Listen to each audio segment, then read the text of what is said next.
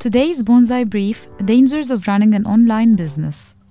Hey, Bonsai, what are the risks involved in running an online business?